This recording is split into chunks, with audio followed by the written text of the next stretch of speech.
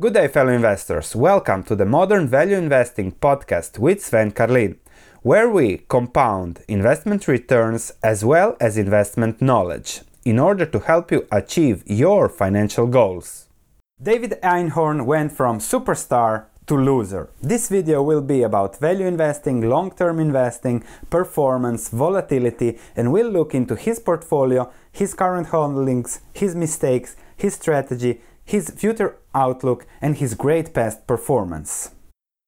Good day, fellow investors. My name is Sven Karlin. For those who don't know me, I manage the stock market research platform. I have a small investment fund. I'm a book author, and today I want to share my views. I want to learn from David Einhorn. He is a great investor who has beaten the S&P 500 for the first 2 decades of his track record, but has been struggling lately and hasn't really beaten the S&P 500 since 2010, I think. So let's look into what went wrong in the last few years, why are investors pulling out funds, what were his wrong ideas, his short Tesla, he was short Netflix, things like that. How does he approach value investing? What's the core to value investing? And should you be a value investor or should you follow the herd, something else?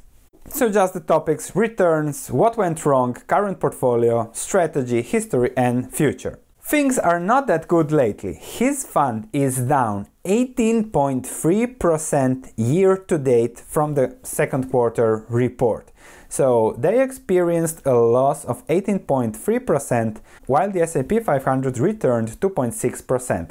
That's a terrible performance. However, over the long term, 2 decades, he has really beaten the S&P 500. From 1996, his annualized return was 16.5% up till 2016. However, since then things have changed. 2015 was very negative, 20% down. The return in 2016 was a positive 8.4%. 2017 was just 1.6% positive, and 2018 started terribly with a loss of 18.3%. So he is lowering his annualized performance, but he is still very positive. He's still one of the best investors out there, and he is still destroying the S&P 500 over a long term. However, investors, markets always focus on the short term, and everybody is writing off David Einhorn. Should we write him off too, or there is still so much to learn from him?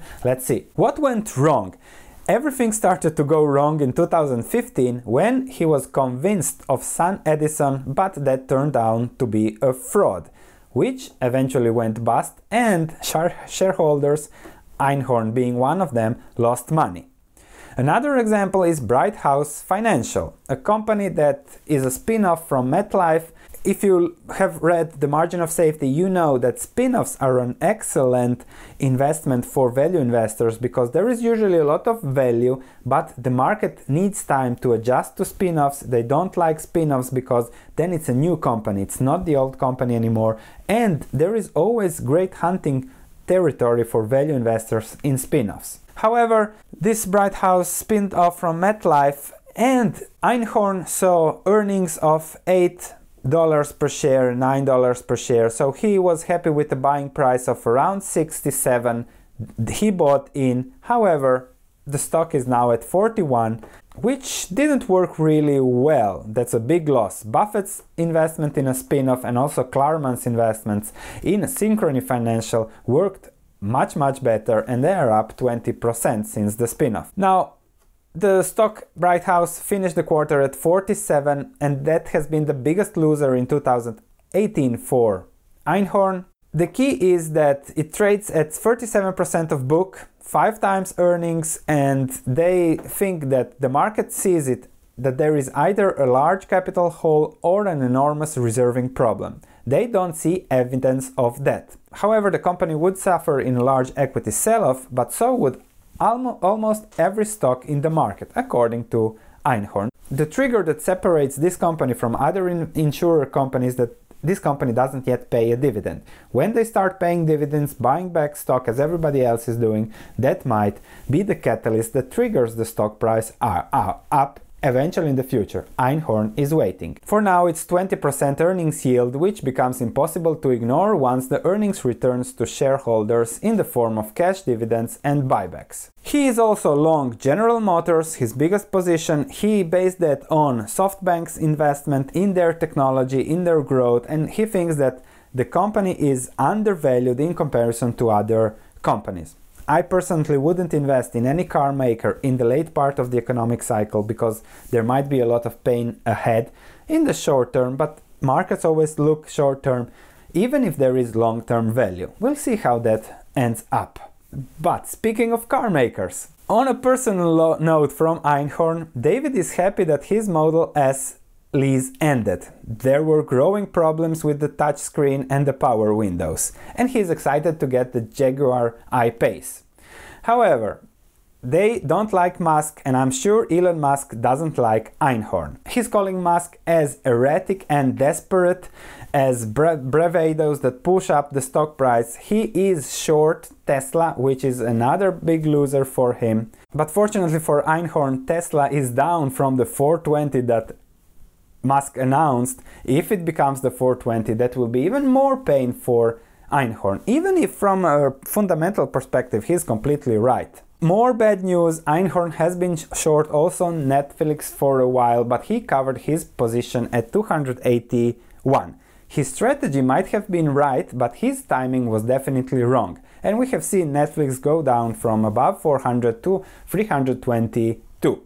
Further, they made an investment in Altis Europe, that is a Dutch company. They bought in at 3.49, so for my Dutch viewers, he's also investing in Europe, and now the stock price is at 2.4, another bad investment. So when such things happen, investors pull their money out from their funds. Einhorn under pressure as Greenlight shrinks by 3.2 billion. This was in 2016, and there have been more money pullouts since then, so really a bad time for Einhorn. What are the reasons? Of course, the mistake that we just discussed, but other theories include getting older, changing lifestyles, and an unwillingness to adapt to new market environments. That is what everybody has been criticizing Einhorn for.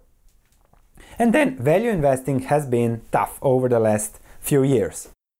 And this is exactly what makes this debate very interesting. If you look at the portfolio of Seth Klarman in the 1990s, for six years, he has cumulatively underperformed the S&P 500 by 50%.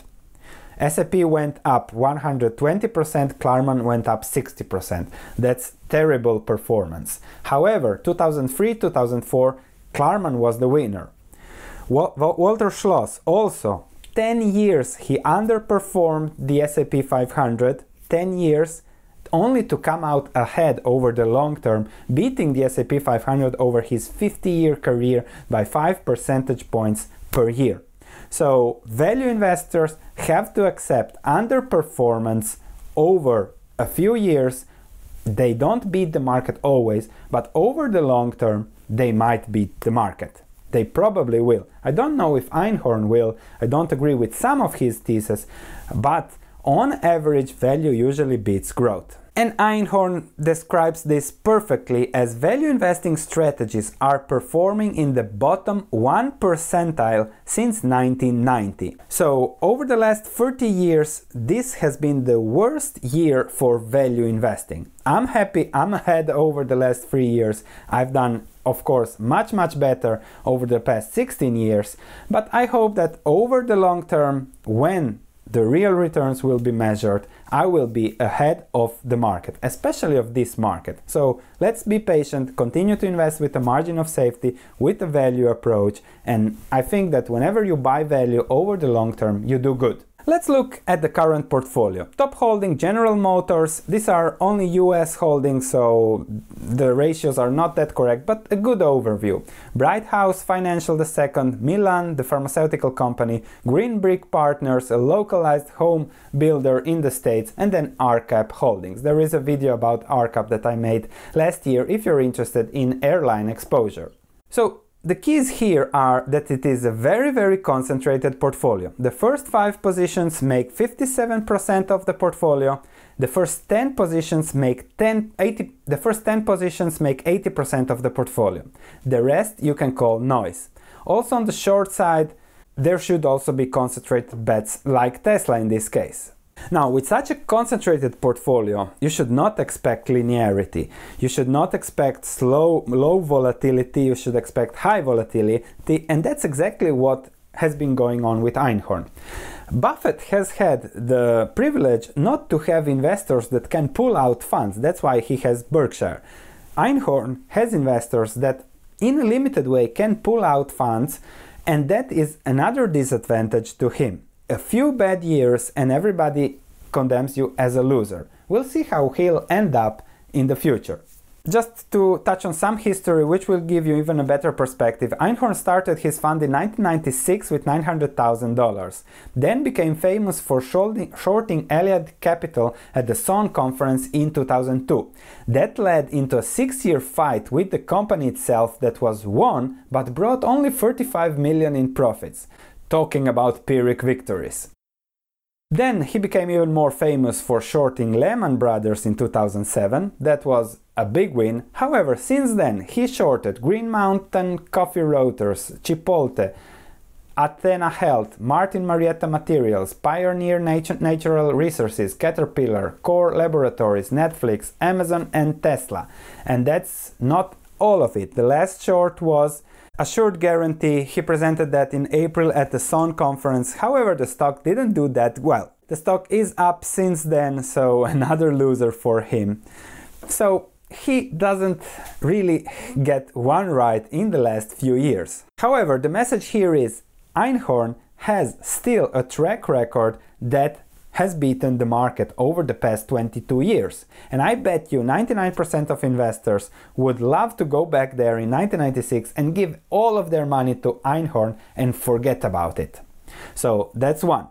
Number 2, value investing is not linear. Value investing is not stable. Value investing takes advantage of other people's irrationalities and of the volatility. When other people party, value investors get scared, but when other people sell in panic, value investors take advantage. As we haven't seen real panics over the last 9 years, value investors couldn't really go for those bargains. So that's one. However, SIA ETFs, SIA index funds in 10 to 20 years. I bet you value investing will be again ahead. However, message number 3.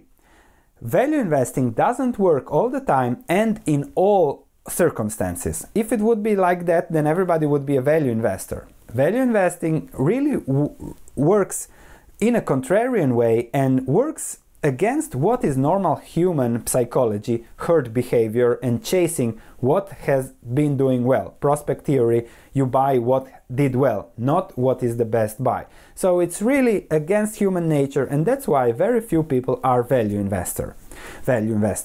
Over the past 90 years, since 1926, academic value investing, not even common sense value investing, has beaten growth investing in 94% of 10-year analyzed consequent returns. That's all I need to know when it comes to investing. So, number 4, be patient, be value investor, margin of safety, common sense, be smart about investing, and you'll do well over decades. That's the key. If you like this video, if you like value investing, please subscribe to the channel. There is more. There are lots of stock analysis from a value investor perspective videos. We look at risk reward, we look at contrarian investments. So we look also at mindset. So if you like those things, please subscribe. Also check my book, The Modern Value Investor, if you want a nice read about value investing that will also give you some food for thought on modern value investing. If you want my detailed stock analysis, check my stock market platform where you can find detailed analysis on stocks that might give you some investing ideas. Thanks for listening. If you have any comments, please let me know. If you enjoyed this podcast, please leave a 5-star review as it means a lot to me. Thank you, and I'll be speaking to you in the next episode.